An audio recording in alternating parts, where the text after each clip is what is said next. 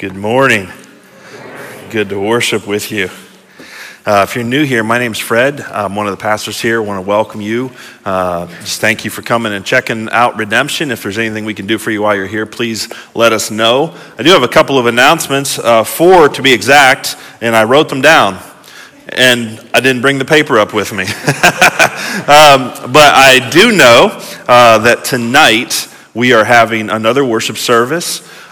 We don't always have Sunday night services, but we planned this one because we want to be a reproducing, multiplying church. And so we need opportunities to train people to lead and to teach and to preach. And so we don't always have enough opportunities on Sunday morning for that. And so this evening is dedicated to training up some folks. And so we've got a couple of guys who are going to preach about 20, 25-minute messages, 2 to be exact, Michael McKee and John Peck. And so I encourage you to come out and hear them deliver the word of God. We're also going to do some worship together. So tonight at 6 p.m., it's going to be a fairly relaxed, compared to Sunday morning, fairly relaxed environment. So feel free to come out and worship with us tonight at 6.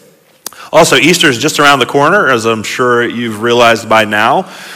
We are doing something we started last year, where if you sign up on our through our Facebook page, you can receive daily text throughout Holy Week, and so that'll start next Sunday on Palm Sunday, and each day of Easter week we'll just send you a short text that gives you something to reflect on that Jesus did throughout Holy Week. And so we'll kind of be following Jesus to the cross and encourage you to do that. And you can sign up again through our Facebook page for that. Also, don't forget we have a Saturday night service Easter weekend. Actually, we have 4 services that weekend. They're all going to be the same except for one thing, and that one thing is Friday night we will not have baptisms. Friday night at Sarver at 7 p.m., Saturday here at Lower Borough at 6 p.m., and then our regular 9 and 11 Sunday morning services Easter. So please find somebody to bring with you. As you know, Easter is a time when people are much more open to attending church. And so if you can think of some people that you want to invite and bring them to one of those 4 services Easter weekend. Saturday and Sunday morning we'll be doing baptisms, so please be here to celebrate with us for that. One of the other things that I'm remembering is we have a craft fair coming up in May, and that is to raise money for our mission team going to Malawi. And so what we need right now is, if you are a vendor, if you sell things that are would be a good fit for a craft fair, then please let us know. We would love to have you come and set up a table. Also, if you make things and want to donate them, we're going to have a couple of tables that are dedicated to just selling things that all of the proceeds will go towards the trip. So if you want to donate anything that you make or sell, we would love to have that and take that as well and use that to get our team over there to Malawi this summer. That team, by the way, really looking forward to this trip. We have an incredible team and some great ministry opportunities coming together this summer in Malawi. So please continue to pray for that. All right, I hit 3 out of 4. That's not too bad. The other one's probably the most important one, but I don't remember it, so we're going to move on. We're going to be in Colossians today. We're almost done with Colossians. We have one more week in Colossians, and then we are going to, that'll take us up to Easter. Of course, Easter Sunday, we'll be talking about the resurrection. That's where we're going to go on Easter Sunday. And then following Easter, we're going to get into the book of 1 John, and that will take us well into summer. And so that's where we're headed the next few weeks. But today we're in Colossians chapter 4. I'm going to read verses 2 through 6. And as I do so, you can either follow along on the screen or you can follow along on a Bible that you may have brought with you. Let's look at Colossians 4, 2 through 6 together. Paul says, "Devote yourselves to prayer. Stay alert in it with thanksgiving. At the same time, pray also for us that God may open a door to us for the word, to speak the mystery of Christ, for which I am in chains, so that I may make it known as I should. Act wisely toward outsiders, making the most of the time. Let your speech always be gracious, seasoned with salt, so that you may know how you should answer each person." Would you pray with me? Father, as we consider your word today, I pray that you would open our minds, our ears, our eyes. May we receive the truth that you desire for us to receive from your word. May we learn how we ought to live in this present generation. May we be wise. May we be prayerful. May we be people who spread the life of the gospel. Father, I pray that you would clearly instruct us and give us hearts that are eager to obey. In Jesus' name, amen. Well, today I want to talk about living as citizens of a kingdom that is within a kingdom. Our theme for this series is living in the kingdom, and that comes from Colossians 1, which says that through Jesus, God has rescued us from this domain of darkness, and he has transferred us into the kingdom of his Son. And so, in other words, through Christ, and I'm going to be speaking today, each Sunday is a little bit different. We just take what the text gives us and try to apply that appropriately. But I'm going to be speaking primarily today to those who have already placed their faith in Jesus and committed themselves to living as citizens in his kingdom. And if that's not you, if you're just here today, kind of maybe somebody made you, or you're just checking things out, you just want to explore Christianity or whatever, that's great. We're super glad you're here. But just know that I'm going to be speaking to those who have already made that commitment. And this might be helpful for you as well as you consider what it means to be a Christian, and if that's something that you're prepared to do. But if we have been transferred into this kingdom where Jesus is the king, and we are citizens in that kingdom, then how do we live as part of this kingdom which coexists with earthly kingdoms? In other words, we are sort of dual citizens. Folks who have dual citizenship have legal citizenship in two different countries.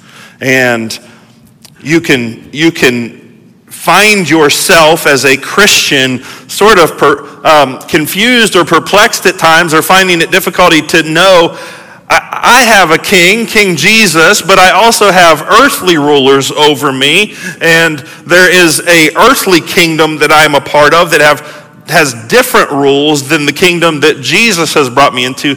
So how do we live? First thing you'll see on the handout is this question: how should we live as citizens of the already but not yet kingdom that Jesus has brought us into? Already but not yet is a common expression for how we are to understand the kingdom of God. We are in a kingdom that already exists. Jesus has already gone to the cross, defeated death by raising from the grave. He has ascended into heaven. He is the sovereign ruler over all of his creation. So there's a very real sense in which his kingdom is already, but we also know that the total fulfillment of his kingdom and our experience within it is not yet. There's more to come. We're kind of in this in-between phase where we've already begun to live as citizens in his kingdom, but yet there's so much more to come. And so that's what I mean by how should we live as citizens of the already but not yet kingdom. Let me give you three things that I see here in Colossians 4. The first one is pray. You see that on the handout next. If we are citizens of a kingdom that is already not yet, and we are experiencing the uncomfortableness or the tension of being a part of one kingdom and yet having to live in another, we need to be people of prayer. This is where Paul begins in this passage. In fact, he says three things about prayer, and these won't be separate points on the handout, but I would encourage you to write them down. First of all, he says of prayer, devote yourselves to it. Verse 2, devote yourselves to prayer. Now, nearly everyone prays, whether or not they are praying to the right God or the only God, and whether or not they are praying biblically and praying correct prayers. Almost everyone prays. At some point, most of us reach out to something that is beyond us. And so it kind of seems unnecessary to command Christians to pray, because Christians of all people ought to be people who pray. But Paul doesn't just say to pray, he says to devote yourselves to prayer. Man, that really hit me as I was looking at this passage and thinking about what that means, because I was thinking, oh, I pray. I was like, this first point's going to be easy because I got this. I pray all the time. I pray every day. I pray throughout the day. I'm always lobbing prayers up to God. Hey, God, need help with this. I just got a text message. This person needs prayer for this. I'm praying for that. I'm always praying. But when I thought about it, could I say that I devote myself to prayer? To devote yourself to prayer means that it's, among other things, it's a first priority. It's not something that you sort of tack on to whatever else you're doing. It becomes the thing that you're doing. We need Christians who are devoted to prayer. We need to be a church that has devoted itself to prayer. Because when we pray, we are communicating with the God who has the ability to do anything. And so we want to be devoted to prayer. We don't want to just be casual about prayer. I see Isaac sitting down here. Isaac runs the mat factory. Isaac, is there a difference between people who come into the mat factory and they're sort of casual about wanting to learn martial arts and somebody who's devoted? Pretty big difference, right? If you want to master anything, or if you want to become proficient at something, then you need to be devoted to it. You need to wholly commit yourself to it. Casual Christians pray when it's convenient. Serious Christians devote themselves to prayer. So Paul says that about prayer, devote yourselves to it. But he goes on to say, and stay alert in it with thanksgiving. That's so interesting. The second part of verse 2, stay alert in prayer with thanksgiving. What does it mean to stay alert in prayer? Well, it's, I think, an acknowledgement of the reality that we live in the midst of a spiritual battle. And in a spiritual battle, you need to remain alert.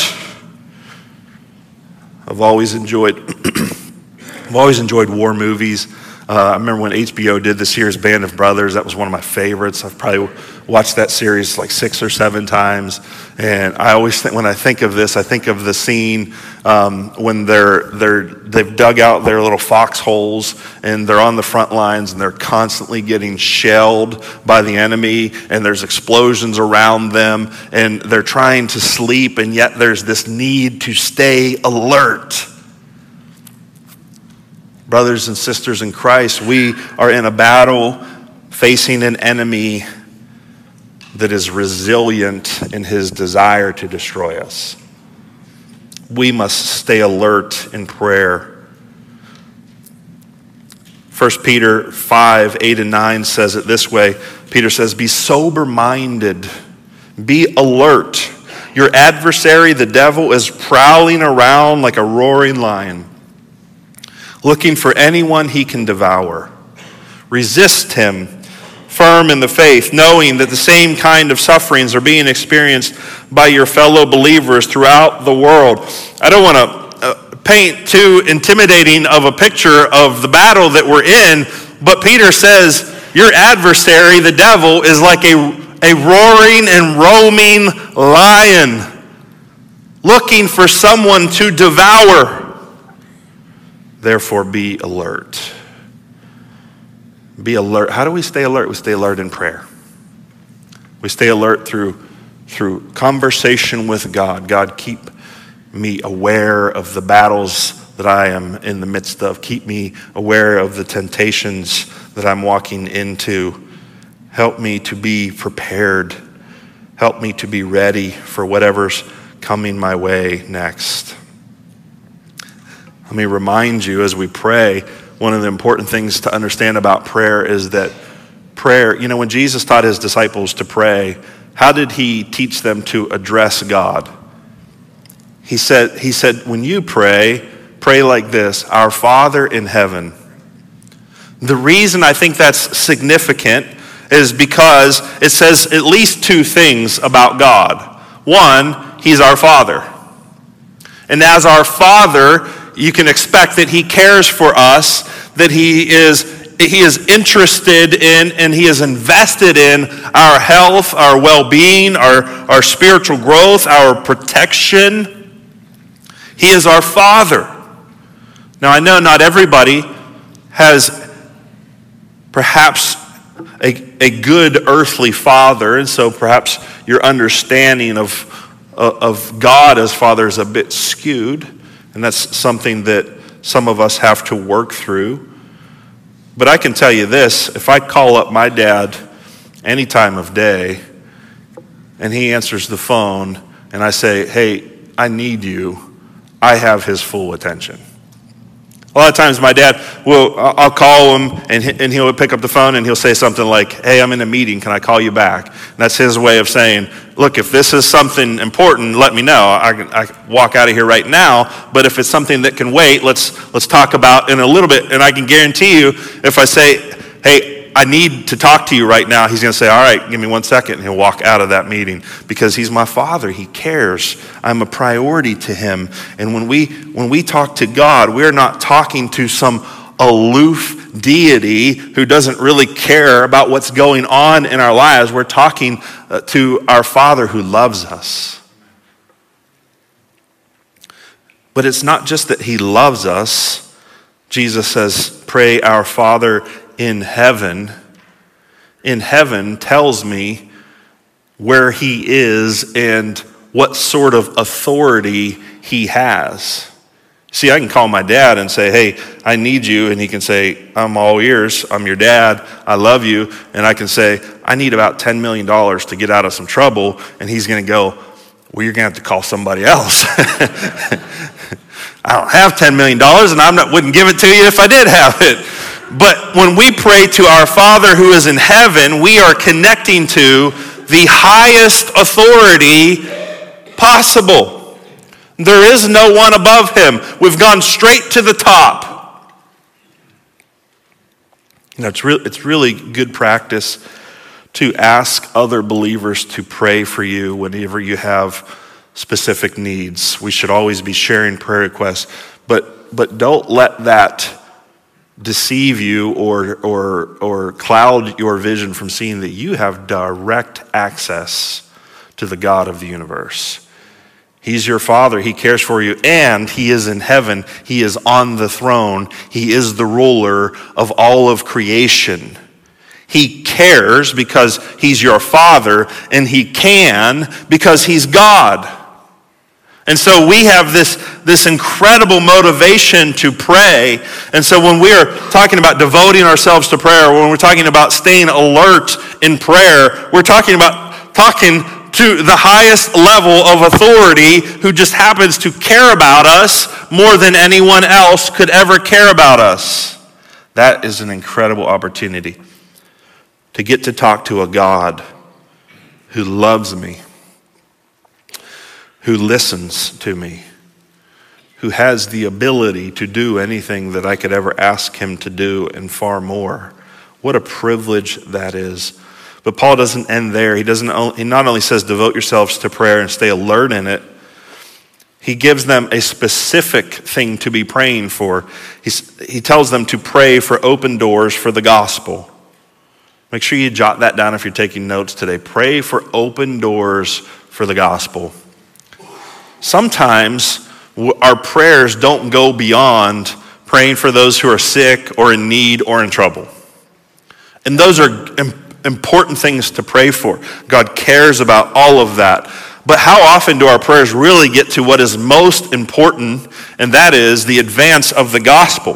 What people need more than anything is not just prayer that they come through a surgery well or that they find healing from some sort of sickness. What they need more than anything is to receive the gospel. And so Paul tells the Colossian believers to pray that doors would open for the gospel. This is how he says it in verse 3.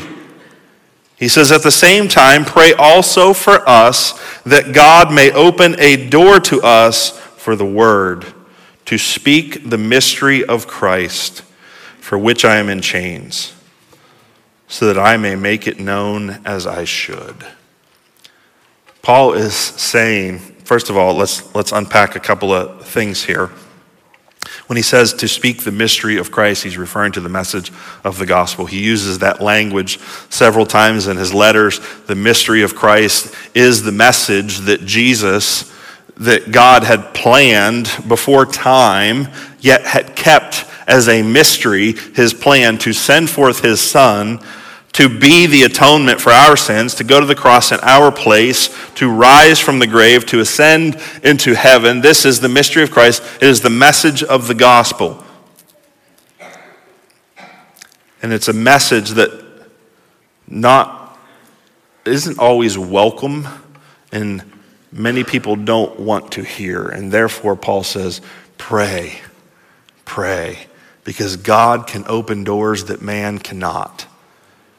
God can open doors for the gospel to be declared where otherwise it could never get in. Paul, in his own experience while he was in prison, got to share the gospel with people who otherwise probably never would have encountered a Christian and heard the gospel. And he saw that appropriately. He saw that as God opening doors so that he could speak the gospel into those situations. I've been focused on praying for the same thing lately. And I did a funeral a week or two ago, and a woman came up to me after the service, somebody I never met, I didn't know her, and she said, I was praying for you this morning. She knew the importance, as a believer, she knew the importance of the right words being spoken at that time so that those present would hear the gospel. I thought, man, that's awesome. Here's a Christian that understands Colossians chapter 4, that we need to pray that doors would open to the gospel. Pray this for yourself and pray this for the believers around you. Pray. You may be going to work every day beating your head against the wall like I don't know how to share the gospel with these people. I don't know how to get the word out to them. And what you need to do is you need to pray. You need to devote yourself to praying that God would open the door for the gospel. And then don't be surprised when he opens that door. And when opportunities sometimes come out of nowhere and you go, oh man, this is a chance to share the gospel. But Paul doesn't just say, pray that the doors would open. He says, pray that I may make it known as I should. Typically, more doors open then we see the faithful proclamation of the Word of God. Oftentimes we miss those opportunities. Oftentimes we don't take those open doors because, one, we weren't prepared. Perhaps we weren't staying alert in prayer. Or two, we just got kind of gun shy and backed down and didn't have the guts to do it in the moment. And so Paul says, don't just pray for the doors to open, but pray that we would faithfully proclaim the gospel.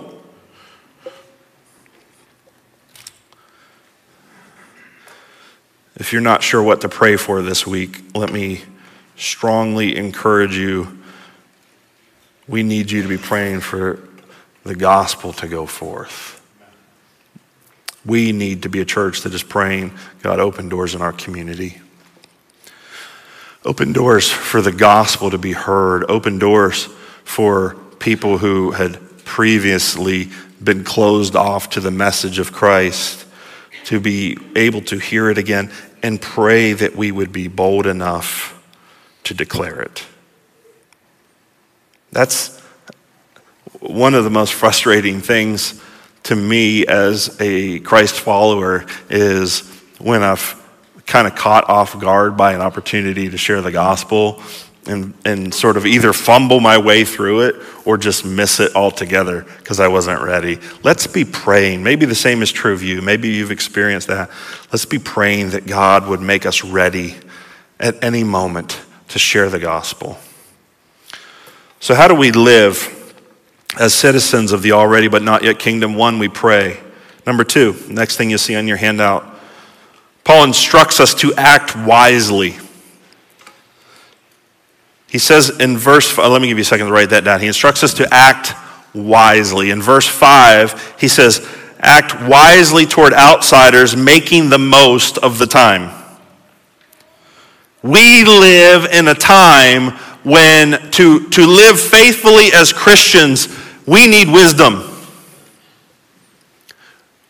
How we ought to respond to the cultural environment that we are now in. And what I mean by the cultural environment is that for the most part, the world around us is decisively heading away from the revealed truth of Scripture in many areas and in many facets of life. When it comes to how we, first of all, whether or not we believe there is such a thing as absolute truth, and then how we apply that truth to our lives, how we are to understand the Bible, and how we are to live in light of the Bible. For the most part, our culture is separating itself at an alarming rate from those kinds of ideas. And so we as Christians need wisdom. What do? How do we respond? What does wisdom look like in this time? And let me say this, not everybody needs to respond the same way. Some people are really passionate about one response and they think all believers need to respond the same way, and other people might be passionate about a different response and they think all believers need to respond that same way. And let's just say, these are wild times we're living in. And it's okay if you're not responding the way everybody else is. Let's just say that we need to be wise. We need to act wisely toward outsiders. Outsiders are those who have not embraced the gospel and submitted themselves to the authority of God's rule within his kingdom. Those are the outsiders. And the outsiders are not our enemies. They're people that we hope to bring into the kingdom with us. They're people that we are praying that God would transfer them, just as we were transferred out of the domain of darkness into the kingdom of the Son. And so we don't go to war against them. We pray for them and we seek to persuade them. We seek to convince them of the gospel because it's good for them. It's good news. But we need wisdom. And Paul says specifically in regards to acting wisely toward outsiders, he says making the most of the time. Making the most of the time that we have. You know what life is? It's time. It's more than that. I understand there are more things to life than just time. But one of the predominant aspects of life is time. You have time. We don't know how much time. Some get more time than others, but life, in one sense, can be described as time. And so Paul is saying here that we are to make the most of the time. In other words, we are to make the most of our lives for the kingdom of Christ.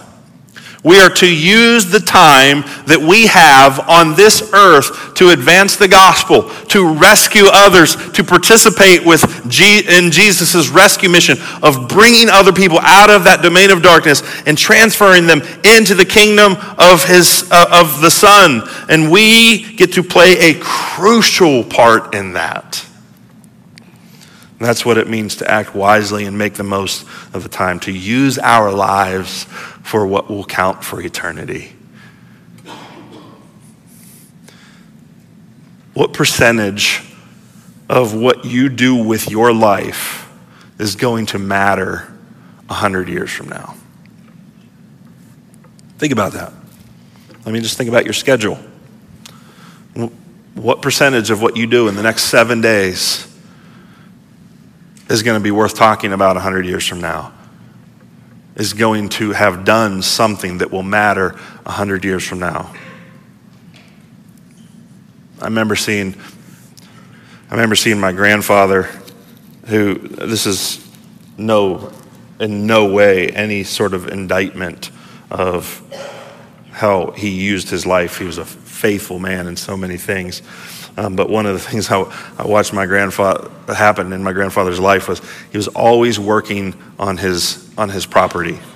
Because he was a hardworking man. He would work all day, he'd come home, and he would just work at maintaining his home and the property that he lived on. And he took such meticulous care of what God had given him. And again, I think that's good. I think that's important. But what stood out to me from that was that immediately after his death, it all began to come apart. I don't mean it just like overnight crumbled. Just like where he was pulling weeds started to grow. Where he used to maintain things started to break down. And it was just this like, wow, I just watched this man for the last 30 years of my life just so meticulously care for this property. And it was just such a helpful picture of how so much of what we do is not going to matter 100 years from now. I'm not saying don't take care of your house, because that's part of being a responsible person. That's part of living out the image of God, is that we cultivate. But I'm just saying, keep in perspective what you're doing with your life, because some of it isn't going to last into eternity. So Paul says, act wisely. Make the most of the time that you have in your life. The third and final point I want to make from this passage, not only are we to pray and to act wisely, but Paul instructs us to speak life.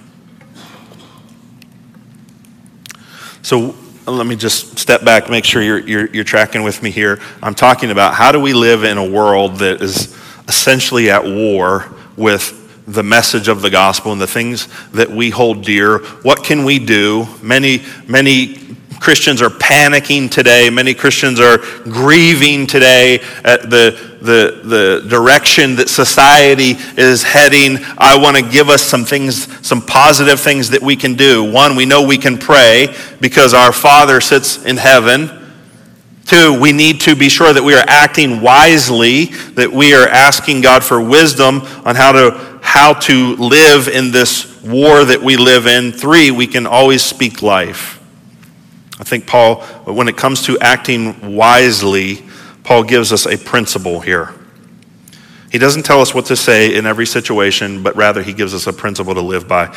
This is what he says in verse 6. Let your speech always be gracious, seasoned with salt, so that you may know how you should answer each person. I just summarized that as speak life.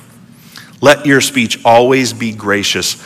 When I think the heart of what's being said here is that when you speak to other people, particularly those who are on the outside of this kingdom that we are citizens of, when you speak to other people, speak with the intention of bringing about their good.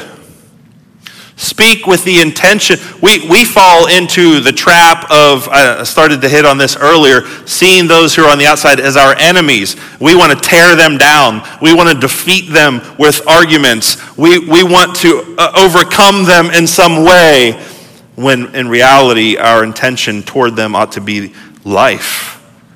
We want them to experience the eternal life that we have been given in this kingdom. And so our speech is to be gracious. Our speech is to be for their good.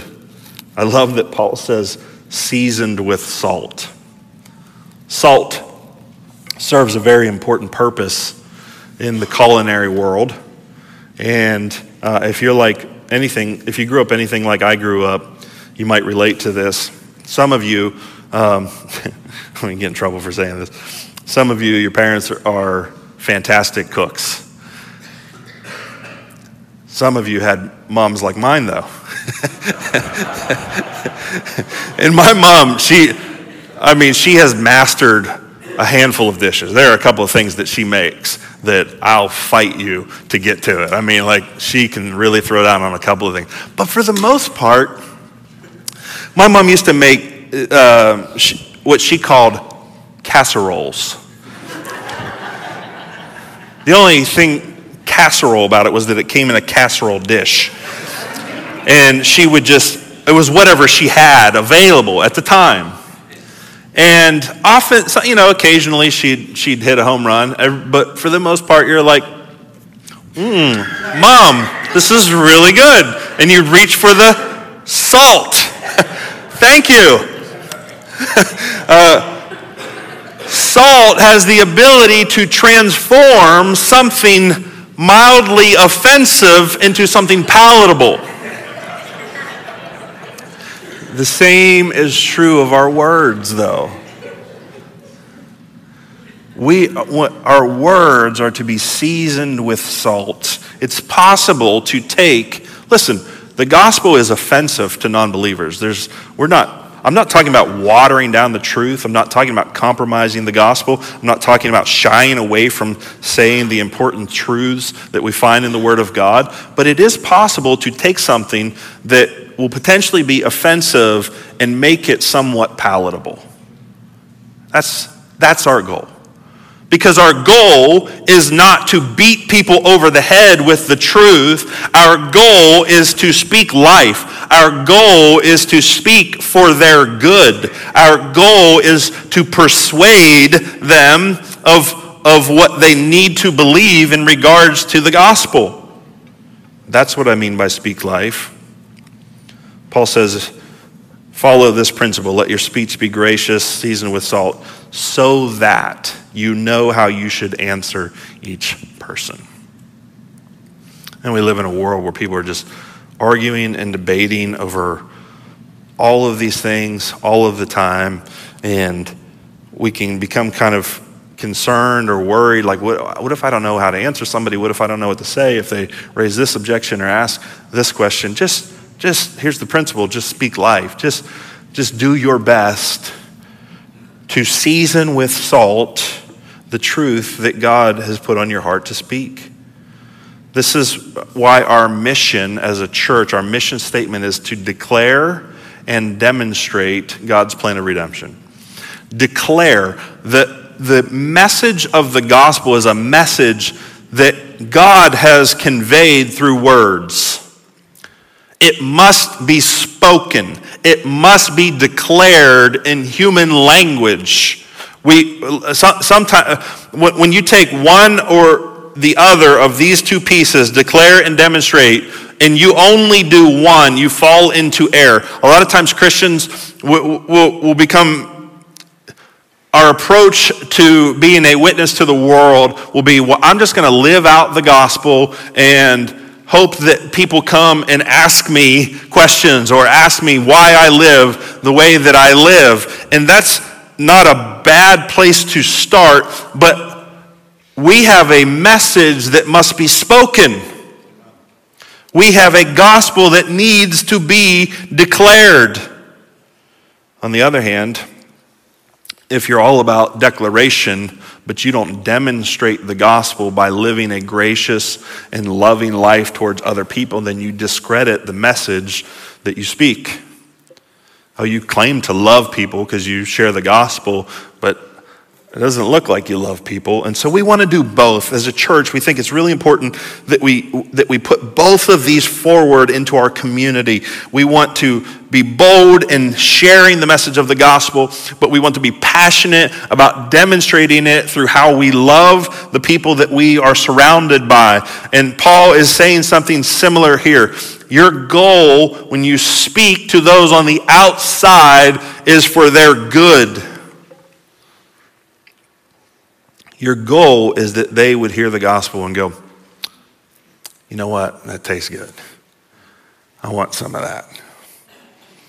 Because you have seasoned with salt. You have done your best to speak in a way that demonstrates your love and your compassion. Not to win an argument. Not to say, well, what do you think about that? I stumped you, didn't I? That's not the goal. The goal is for life. I like what Paul says in Ephesians 6. It's very similar to the passage we're looking at today. He says this to the Ephesian believers, pray also for me that the message may be given to me when I open my mouth to make known with boldness the mystery of the gospel. For this I am an ambassador in chains. Pray that I might be bold enough to speak about it as I should. Paul When Paul went from city to city preaching the gospel, he was there hoping that people would hear the goodness of the message that he was proclaiming. And he was wise about how he proclaimed that message. We see this demonstrated throughout the book of Acts, that Paul would look to connect with something in their cultural context to make the gospel palatable, but he never pulled any punches either. He didn't shy away from boldly declaring the message of the gospel.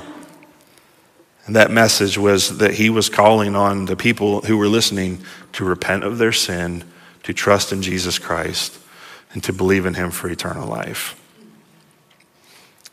There is an offensive nature to that message, because you're telling people they have sin that is separating them from God. We want to believe that we're all naturally close to God, and that unless we've done something heinous throughout our life, that when we die, we'll automatically go and be with him. And the gospel says it's not true. We're not inherently good.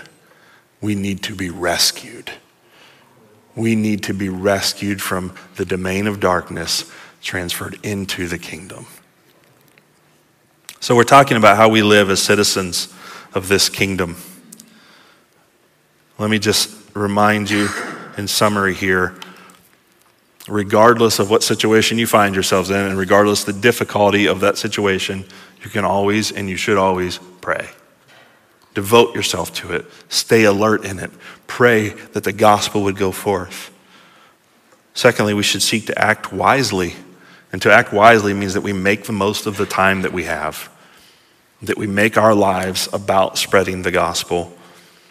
Thirdly, finally, speak life. Speak with good intentions towards those that you interact with. Would you pray with me? Father in heaven, we thank you for your word, which is true.